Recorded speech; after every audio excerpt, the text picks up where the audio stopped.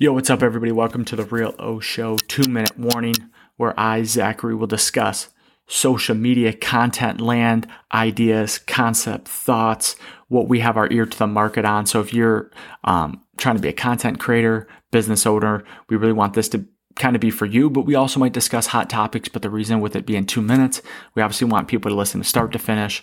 And it also keeps me under a threshold to really give you that concept straightforward and give you something to think about. Hope you enjoy it.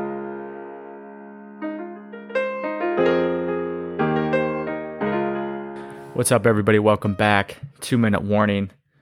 And today we're doing a little different. First sports talk on this 2-minute warning. We're talking Detroit Lions because I am just so sick and tired a little bit of these Detroit Lions fans. I compare them to a little bit of Michigan fans, and no offense if you're a Michigan fan, but these expectations for the Detroit Lions to win all these games, to win 10 games, to be in the playoffs, I am not sure where us fans are drinking the Kool-Aid and believing this. Every single year, the Detroit Lions fans have these expectations that we're going to make these strides and make these jumps. The roster has not gotten better from last season. It has not. The offense is close. I continue to talk about the offense. The offense is close. Jared Goff is not the problem. Dan Campbell is not the problem. Brad Holmes is not the problem.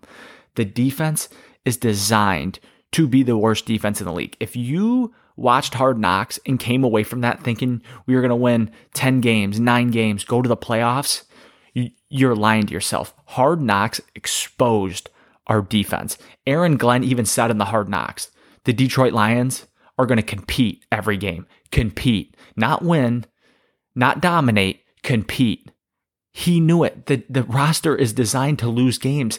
They just want to make it look like they're trying with having a good offense. And I think they really do have a good offense with Jared Goff, with the receivers, with DeAndre Swift. DeAndre Swift's not even playing anymore. DeAndre Swift looks like he doesn't even want to be in Detroit, which is fine.